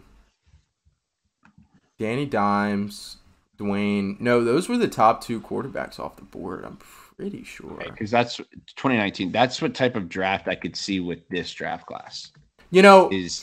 A lot of people have been shitting on these quarterback prospects. If you go back, I've been shitting on him. Oh, Kyler Murray. Kyler Murray was the other one. Funny enough. But yeah, it's hard to forget, or it's easy to forget because he went 1. But right. Yeah. But what was I gonna say? What was that? What were we just talking about? We were talking about Daniel Jones, comparing it to this year's class and shitting all over. Oh, so a lot of people want to shit on this year's class, bro. If you go, and I have the screenshots because I was going to talk about it on a podcast a while back, but I decided to ditch it. Like, if you look at the prospect grades of guys like Justin Herbert, guys like, I don't know, the Justin Herbert was the one that stood out, but like Justin Herbert's draft grade, well aligned with the draft grades for the guys coming out this year. So, and you remember back, Justin Herbert had his questions, but there could be a guy also had the upside. It's the same thing with Josh Allen. Josh Allen had his questions, but he had the upside. Like, I'm sorry, but I know we talked about Carolina as being a possibility with this, but like, in my opinion, I just don't see Kenny Pickett as an NFL starting quarterback. He might be for a year or two because the team needs it, but I can't see over a 5-year span him maintaining a starting quarterback job. And you can take that and screenshot it, or do whatever you want with that, because I take it to the bank. I will stand by that opinion. I will not waver. I do not think that in 2026, Kenny Pickett will be an NFL starting quarterback. You heard it here first. Nice. All right, fair. But how about a guy like Malik? And he might be the first one. Malik Willis is the only one that I can really see. Matt Corral, maybe. He's coming off a devastating injury. It depends. And the other thing is, it does depend on. But a lot of these questions, like, we had a lot of questions. Like, now that we see Justin Herbert with the cannon arm in the NFL, it's easy to say, like, oh, yeah, he had that potential, though. Like, yeah, it's easy to say that. But when nobody was saying that when he was drafted, like, the concerns outweighed the potential. So for sure, but I didn't see much from. Once again, we're bringing this up, Daniel Jones and Dwayne Haskins. Like, I thought there was absolutely bust potential with both of those guys. I think a lot of people probably did, and I think that people probably thought. I mean, think about this. This is my thing. Josh Allen, Justin Herbert. Those are guys that can go to franchises and don't have to be in a system where it has to work for them. They can make it work for them. I think these guys in this draft class have to go to a situation where it is fit for them to win, because they're not going to be able to go and win on their own. Like a Mac Jones. It has to come down to fit with these guys. And if you force them into a situation like Kenny Pickett in Carolina, or really, I hate to be like this. I love my boy Marshall and I love my Panthers fans, but like any quarterback that goes to Carolina right now, I have a hard time envisioning them being successful over the next 4 or 5 years. Yeah, with one of these quarterbacks, for sure. All right. Either way, those guys, they're going to take time to develop. It's not going to be, I mean, it could be Justin Herbert, for sure. But like you said, the only guy with the Justin Herbert potential is Malik Willis. I agree with that, but it's not like the gap is that huge. We'll say that. All right. He's got the most upside out of any quarterback in this draft. For sure. All right, let's move on to from the Kyler Murray talk. Kyler Murray possibly headed to the Falcons in a blockbuster trade, including the number 8 overall pick and Calvin Ridley. Maybe. Keep an eye out for it. But the next trade we got is for Mr. Deebo Samuel, who we were talking about. Recently unfollowed his 49ers on multiple social media accounts, so he might not be playing until he gets paid. So he might be dealt on draft night. And a team that I've heard in the running for, like, here and there, not even like officially, but teams that would consider a guy like Deebo Samuel, the Colts. And I have a Colts trade offer put together right here. And I was surprised because I could not load a first onto this. Tyreek got a first. Devontae got a first, but I couldn't get PFF to agree with a first. But I think there will be a first included in a Deebo Samuel trade. But this is the one that I threw together on PFF. So the Colts get Deebo Samuel, and the 49ers get center Ryan Kelly, who's one of the better centers in the league. And they need serious help on their interior line. They've got Alex Mack there playing center, but he's only signed for through next season, and he's also 37, 38 now. Yeah, so I was going to say he's up there in age for sure. Yeah, so Ryan Kelly would definitely be a significant replacement over Mack, and you could just cut Mack if you wanted to. But, yeah, so the 49ers get Ryan Kelly, fill in their center hole, and they get the 2022 second-round pick, which is 42nd, and then they get the 2023 6th and 7th round picks from the Colts. So, Deebo Samuel for Ryan Kelly, this year's 2nd and next year's 6th and 7th. What you think? I mean, it makes sense. Absolutely. Colts need a receiver to go with Michael Pittman. I mean, if they were to get him, that would be nice with Matt Ryan, Jonathan Taylor, Michael Pittman, and Debo. And they have the money. That would be a really nice format. Yeah, that is very true. And that's the one thing that you talked about, is the cap situation with all these teams. You have to take that into consideration when you're making these trades, because these guys that are getting traded to these teams are going to be looking to have long-term contracts from that, So, it makes sense. Ryan Kelly, like you said, one of the best centers, if not the best center in the league, and you're getting him still in his prime. That's absolutely, something that would be a very nice return for them. Second round pick, I know that it's 42nd overall. It's still pretty high up there. That's in the top 10, I think, of the second round, which is very nice to have as well. So I think this is a very even trade. 2023, 6th and 7th. We'll see what can happen there. I would, see if I could bump one of those picks up, like instead of the 7th, maybe getting a 5th. If you could do that, I think that would be a really nice haul for the 49ers back. But I don't think that this is a bad haul by any means. I think that you've got a guy that's disgruntled, that wants to move on, that doesn't want to play for you, and you're getting pieces that you can use to not only replace him, but just make your team better. So I think that the trade makes sense. I would call it even for both teams on that one. Yeah, something the 49ers, and they've needed it for a while, is interior offensive line help. They've needed that for basically like 2 or 3 years now.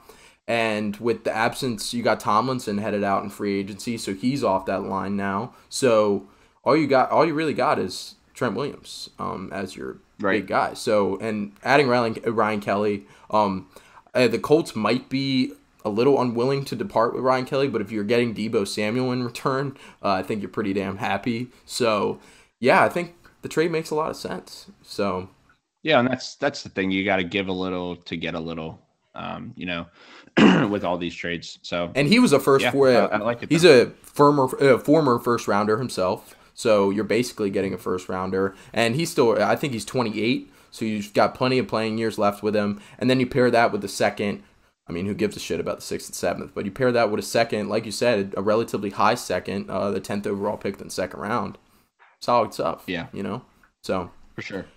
All right. Let's move on to the next deal that I threw together on PFF. And that is the Tyler Lockett deal. This could also apply to DK Metcalf. The team that I'm going to talk about has plenty of space to deal with either guy. But DK would obviously go for a little bit of bigger price tag. But let's dive into it. So, Tyler Lockett. The Bears end up getting in on Tyler Lockett in the sweepstakes. They get Tyler Lockett. The Seahawks get a 2022 3rd and 5th round pick and a 2023 5th round pick. What are your thoughts? Because so the reason I originally had DK slated to go to Chicago, and that could very well happen. But Chicago, they do have a new regime there, but they could not do anything with a guy like Allen Robinson, who wasn't that deep threat, but they could do a lot with a guy like Darnell Mooney, who was that deep threat. So Tyler Lockett, very similar play style to Darnell Mooney. So if you're looking to take shots down the field, a guy like Tyler Lockett would be a decently nice addition to add to that kind of play style, But I could easily see DK headed here too. You pair a superstar wide receiver with your rookie quarterback, and I know that didn't work very well with Allen Robinson, but now you've got Nagy out of town. I think it works a little better. They've got plenty of cap space, and the Bears, I don't think they're going to sit on their hands for a while. Like, the Bears are used to competing. I don't care if it's a new regime. So they're going to want to get back into contention pretty quickly, and I think a trade like this puts them, into the conversation a little bit. What do you think? No. No. I have no idea what direction this team is going in. They have a lot of cap didn't space. sign anybody. I will say that. They signed, their biggest signings were Byron Pringle and Equanimeous St. Brown. Yeah. That's not going to do it. I feel so bad for Justin Fields because I have no idea what direction this team and this franchise is going right now. Even if you bring in Tyler Lockett, what's that doing? Like Rub said, who wants to take on that contract? That's just it's a nightmare in the making. And I don't know. And they just bringing cleared him all in those is- bad contracts off their books, you know? Yeah, absolutely. And when you're looking at a long-term perspective, what does Tyler Lockett bring from a long-term perspective? Like I would look at, I understand the deep ball aspect, like you said, with Darnell Mooney, and that's why you would want to bring him in for that. But like, I would rather have DK. I know you got to give up a little bit more, but like, Wouldn't you at say least that I DK can- and I- Allen Robinson's play styles are pretty similar, though? Allen Robinson's better route runner. Yeah, but like in general, pretty similar, you know. And Yeah, I mean they're physical. They're physical bodied wide receivers. Yeah. They're your Alshon Jeffrey type receiver. Yeah. That's they're not going to blaze past you with their speed. Although DK, Yeah, I know, I was about to definitely say. showcased it. Ask Buda Baker about that one. No, yeah, I think that they do. You know, he's definitely got the possibility of doing that. I see DK more on your team 3 to 4 years from now, rather than I see Lockett being an integral part of your team 3 to 4 years from now. Okay. So do you think, let's say it is DK, do you think the Bears are a realistic destination? Like I said, either one. I don't know what direction this team's going. Like you drafted Justin Fields to build around Justin Fields, and you've done nothing this offseason. And if you trade for DK, though, you could give him a huge contract and then start that building process, and you've got plenty of cap to do it. You can. What's their line like? I'm pretty sure their line isn't all that great either. I mean, that's what you've got to look at to start with, in my opinion, to really, protect your quarterback. That's concern number one, and obviously a target for him to throw to, which would be DK more so than Lockett. Like Lockett's not. All Lockett's going to do is blaze past you. Like that's it. That's the only thing that he has to offer, really, in my mind. Like DK can go slants, back shoulder. He can do jump balls in the end, like things like that. He's just more athletic as a receiver, and that's why I think he would be a better fit for the Bears, because you can always go out and get a speedster. Mm-hmm. Yeah, no, and they already have one in Darnell Mooney, so having a guy like DK to offset that would. Right. Yeah. And I just don't know why you would want to take on that contract. I know that you're only giving up a third and 2/5, but like, I just wouldn't want to take that contract on. But like you said, they've got a ton of cap space, so I mean, they definitely could.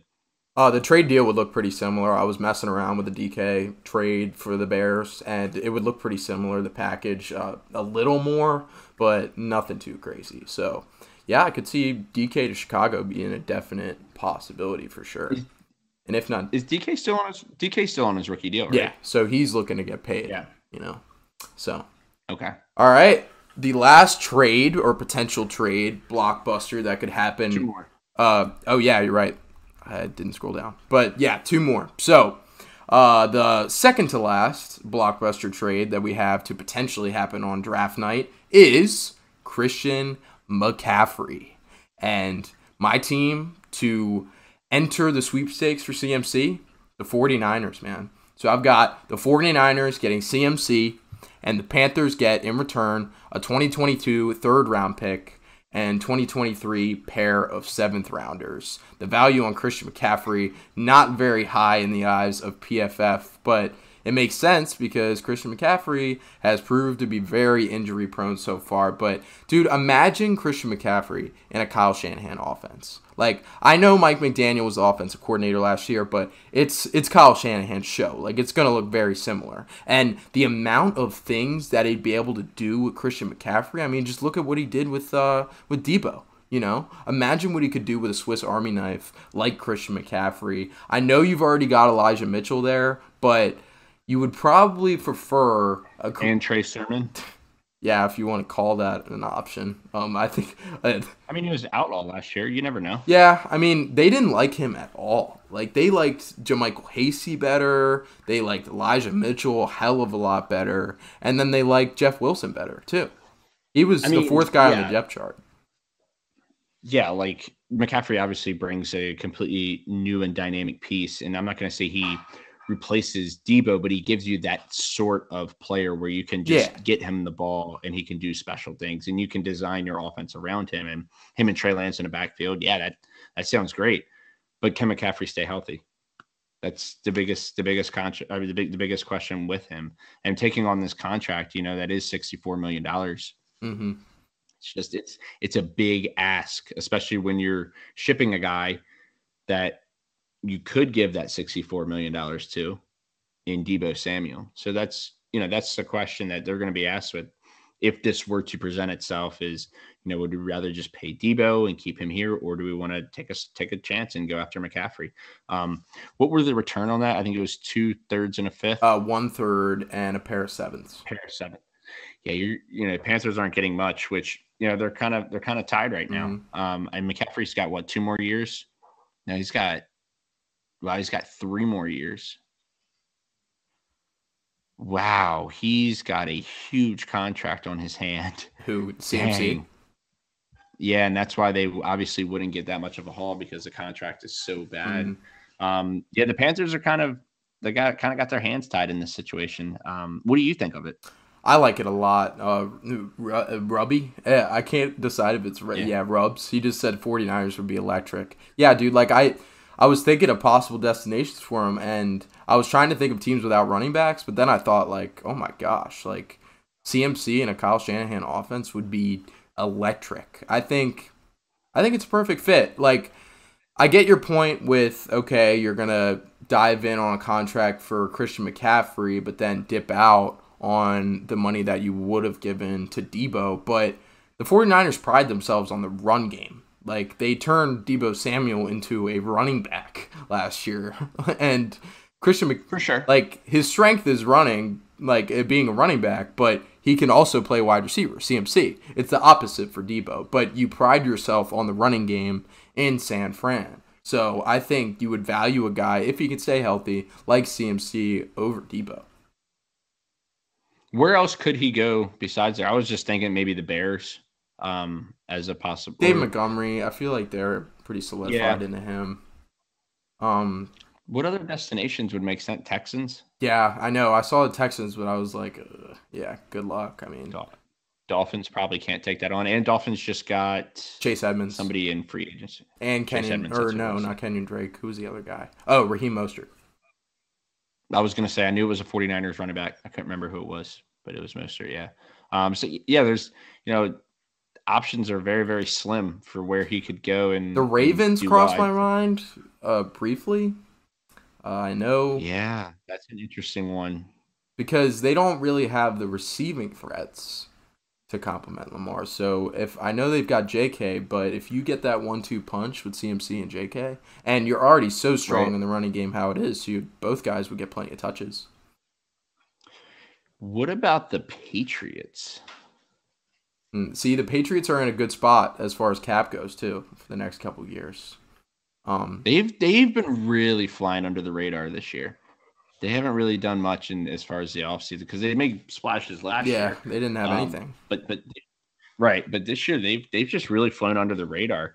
The Bills, maybe the Bills could be a possibility for McCaffrey. I thought about that. They don't have the cap for it. I thought about that too. And I also thought about the Chiefs. I tried to throw together a CEH CMC swap of some kind, but PFF seemed to value CEH like miles ahead of CMC, which I don't understand. But I mean, I get it. CEH still has a lot of career ahead of him.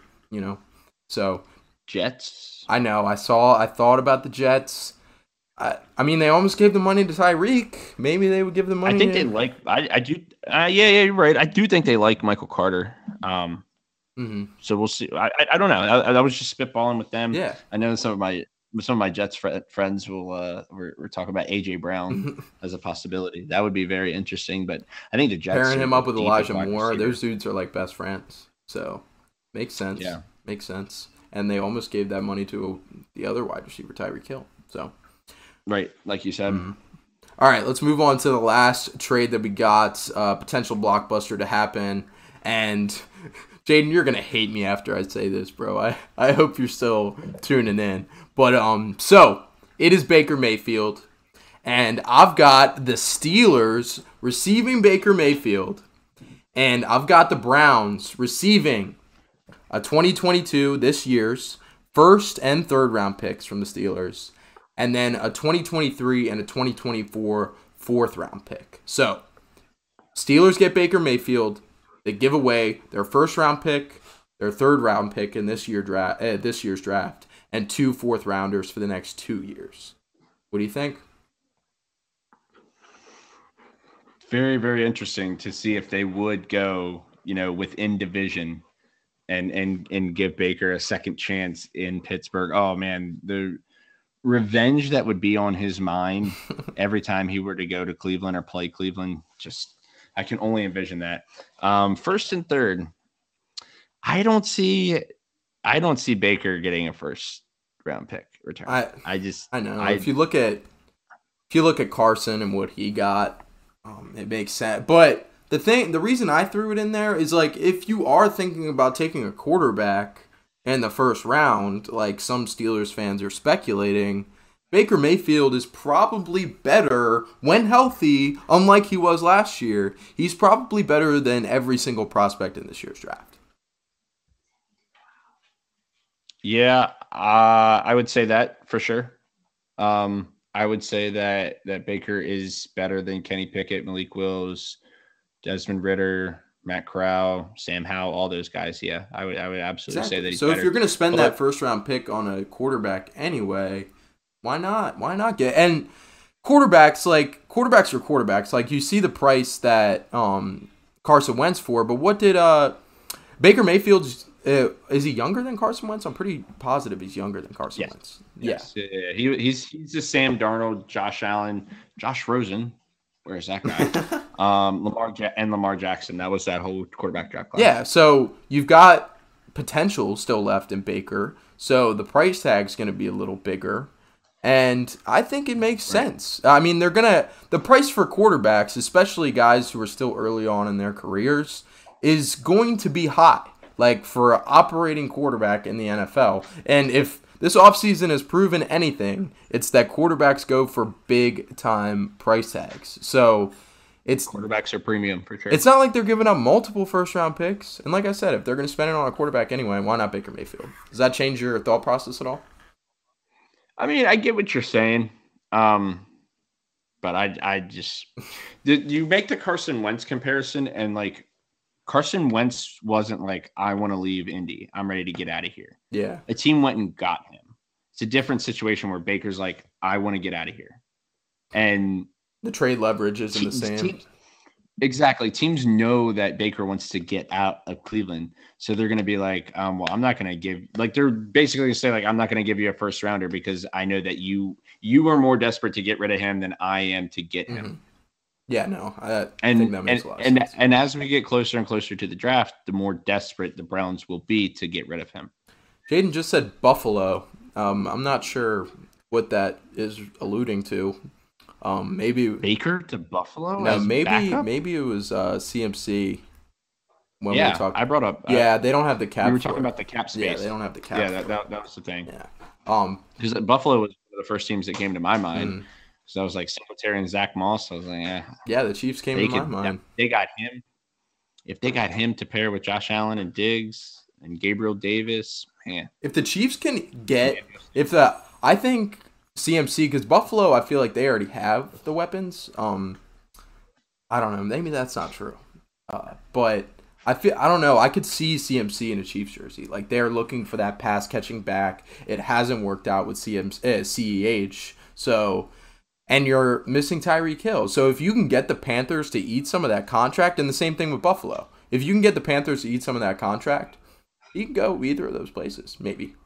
For sure. Yeah. Yeah. No. I mean, him on the Chiefs, man, that'd be pretty wild. That would put them right back into the upper echelon. I mean, they're still there, but like into that premier category that they've been in. You get what you thought you were going to get out of CEH in CMC. Right. You know. We got a comment from Tyler D. Walls. You know any Tyler D. Walls? Oh, shit. Yeah, my boy Walsey. What's up? He said, I think you waste Elijah Mitchell, if you bring in CMC, plus the injury concern. I totally, I get that. I think there's room. I mean, that's kind of what I was saying. There's room for a lot of running backs at San Fran, dude. Like, that's been proved time and time again. There is plenty of room for plenty of work in that backfield. Right, but what exactly? So why would you want to spend that kind of money on a guy that you might not utilize as much? Because your running game is what you put your stamp on. That's your main strength. So putting most of the money towards the running back position makes a lot of sense. And they played two different styles. Elijah Mitchell is more of an in-between the tackles kind of guy, and CMC gets injured when he's trying to run between the tackles. So you can kind of offset the two, I think Elijah Mitchell had a decent amount of catches. He did. You're right. I think from last year, I was like, I think that he is more of a pass catching back than you might think. He's definitely got his pass, but he is definitely more of an in between the tackles guy than CMC is. For sure. Yeah. For sure. Thanks for the comment, by the way, Wallace, or the remark, I guess you can say. And he finished it off with, as a Rams fan, I like to see Debo go, but he's what makes them scary. Yeah, I would want to see Debo leave that fucking division too, man. Right. Well, and that's what we were talking about is basically what you're doing is you're trading Debo for Christian McCaffrey. That's essentially what you're looking at in that situation. And you're looking at, once again, a guy that you're just going to do everything you can to get him the ball. And if it's not Debo, then it's probably CMC. I mean, both those guys, they do very similar things for their respective offenses. Yeah, for sure. For sure. All right, so we're sitting at an hour 30 right now. Do you want to do the pre-draft season predictions and run through it, or do we want to? Yeah. Yeah? Yeah, we'll rapid fire how we're feeling real quick. Yeah, sweet. Sounds good to me. All right, man. Let's dive into. Hold on, we got a text from Jaden. Oh. They're commenting on the trades and stuff. I don't feel like reading through the chat. What are they saying, man? Tell me. He said, Jaden, I don't know. Jaden said the highest most people are saying is for a second right now. For Baker? And if the demand isn't there, it's probably third. Yeah, that's what I was trying to tell you. I told you the first round pick for Baker, I do not think is going to happen. Says the guy who's throwing out Mac Jones as the MVP candidate to stay hot take-ish, man. What, I can't do the same thing? Come on, man. Oh, you wait till you hear my hot take that I'm going to come up with for this season. Oh, shit. All right. Let's dive into it, man. Without further ado, we have our pre-draft season predictions. Way too early predictions, if you will. That's going to be in the title. I've already thought about it. Way too early predictions, but it's never too early, man. It's fucking football. We got to get hyped somehow, And we got a lot of it starting to fall into place. I mean, we got free agency out of the way, so how much... I mean, the draft will affect it a lot, but not too much, So, all right. So, our MVP pick for next year. You can go ahead first, man. What you got?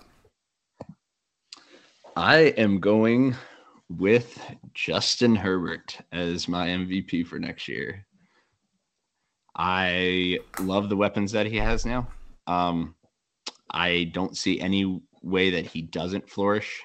And I think that another year in that offense is only going to help him. I think their defense got better too, which is only going to help him as well because obviously their offense was able to put up points. You add Allen Robinson to that mix, and then you add J.C. Jackson on the defensive side, healthy Derwin James, Joey Bosa, not Allen Robinson, Khalil Mack.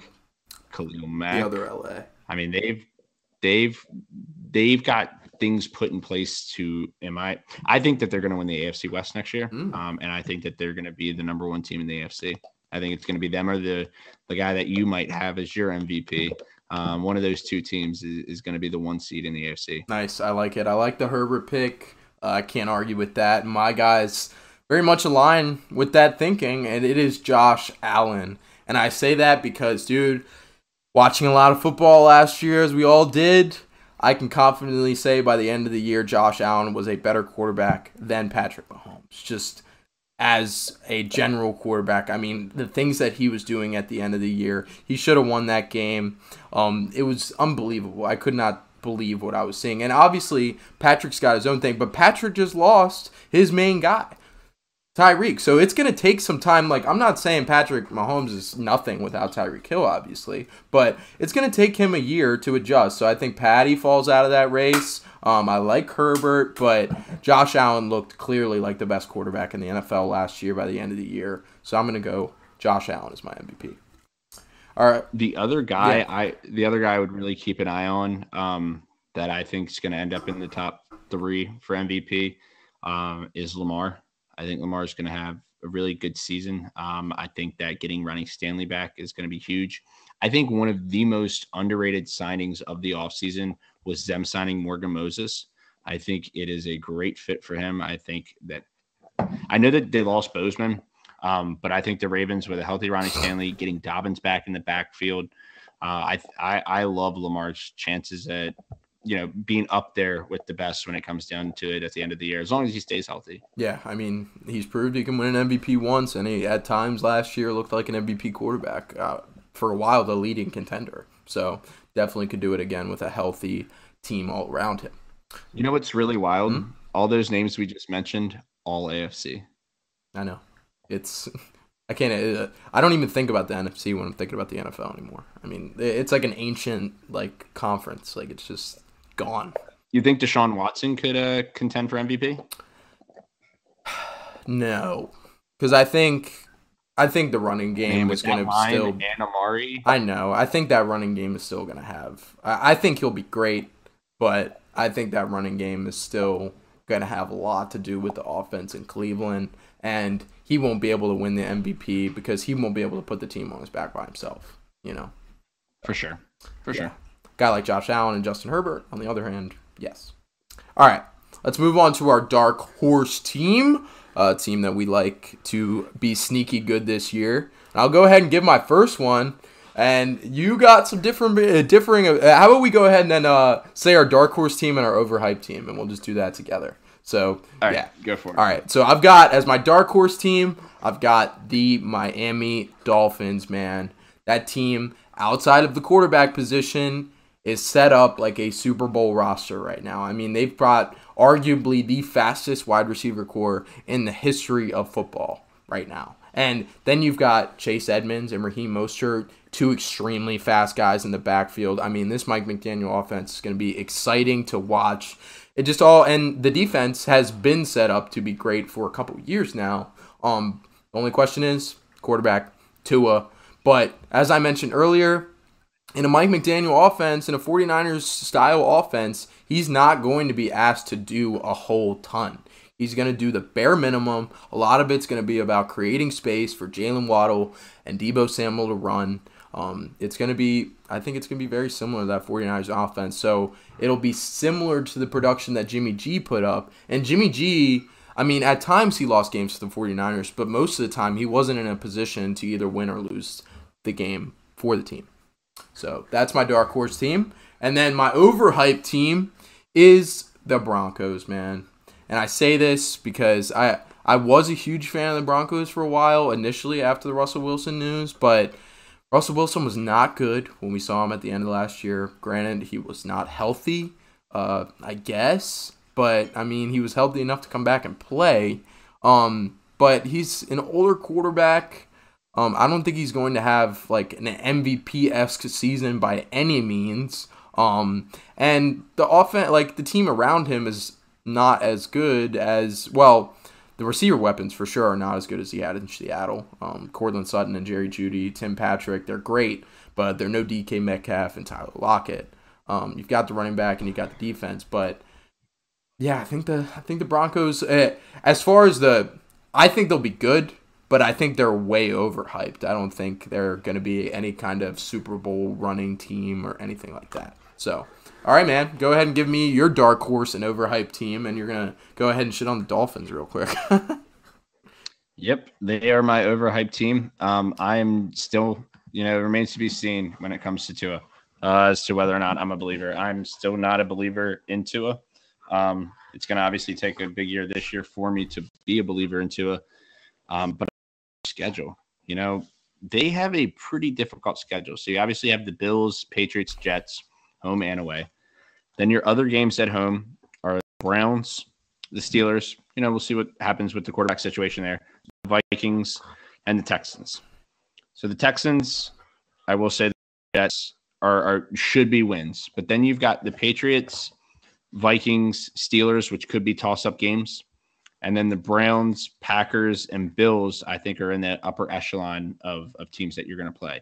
The away games, Bills, Patriots, Jets, like we said, but they play the Ravens on the road, the Bengals on the road.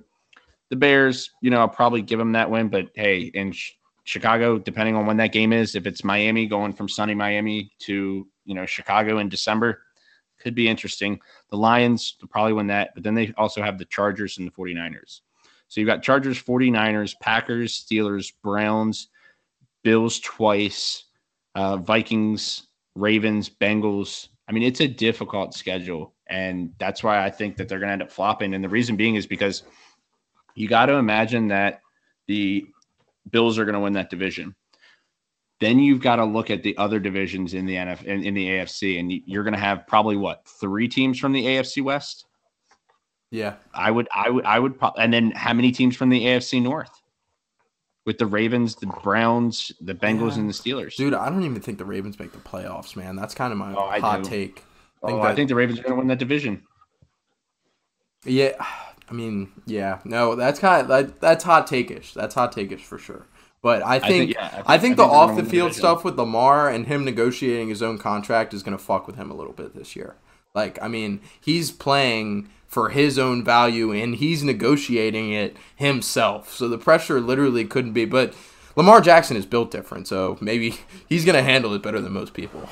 Do you think the Titans and Colts both make the playoffs? I don't think the Colts make the playoffs, no. You don't think the Colts make the playoffs? Really? So before me and Tyler were so rudely interrupted by some blue screens that I was getting up on my laptop in the middle of the stream, so we had to shut the stream down a little early, but just wanted to we were discussing before we got cut off our overhyped teams for 2022 and our dark horse teams for 2022. And we gave those right before we got cut off, and we were going to do our hot takes right after that, and I just wanted to read off our hot takes just to put it out there in the universe for it to be on record and for us to look back on our hot takes after the season, which will be fun to do. But yeah, so I've got Tyler's hot takes right here. I'll read them off for you. First one, Vikings make the NFC Championship. There you go. The second hot take Tyler has, Bengals miss the playoffs after making the Super Bowl this past season. That's a good one. And then the third one, the Lions will win more games than the Cardinals this year, which looks almost pretty likely with the news about Kyler Murray coming out just yesterday that he's not going to play until he gets that new contract. So solid hot takes from Tyler there. I will go ahead and read mine off now. So first hot take that I have, this is the definition of a fucking hot take, but it's Tua will finish top 5 in passing yards in the NFL this year among quarterbacks. That's pretty hot. Take it how you want. But these next two are a little bit more realistic. I like these a lot. My second hot take, Carson Wentz will win comeback player of the year, and he will be in the MVP race at some time during this year. Now, am I saying he's going to win MVP? Am I saying he's going to be in the race firmly throughout the year? No, but I think he will be playing at an MVP level at some point this season and will be in talks to win the MVP. So yeah, Carson Wentz, comeback player of the year. And then my third one, which I also like a lot, Mitchell Trubisky plays well in the black and gold this year in Pittsburgh. It stays the quarterback longer than a lot of people expect.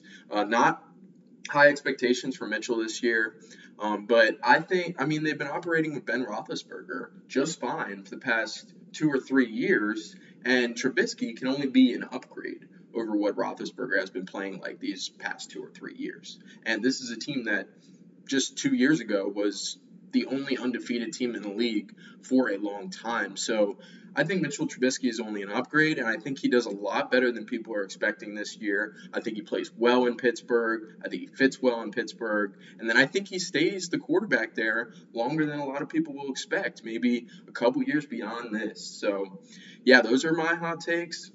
Put Tyler's hot takes out there as well. So it'll be fun to look back on these once the season's over, halfway through the season or something like that. So we've got some draft content coming out next week, so get hyped for that.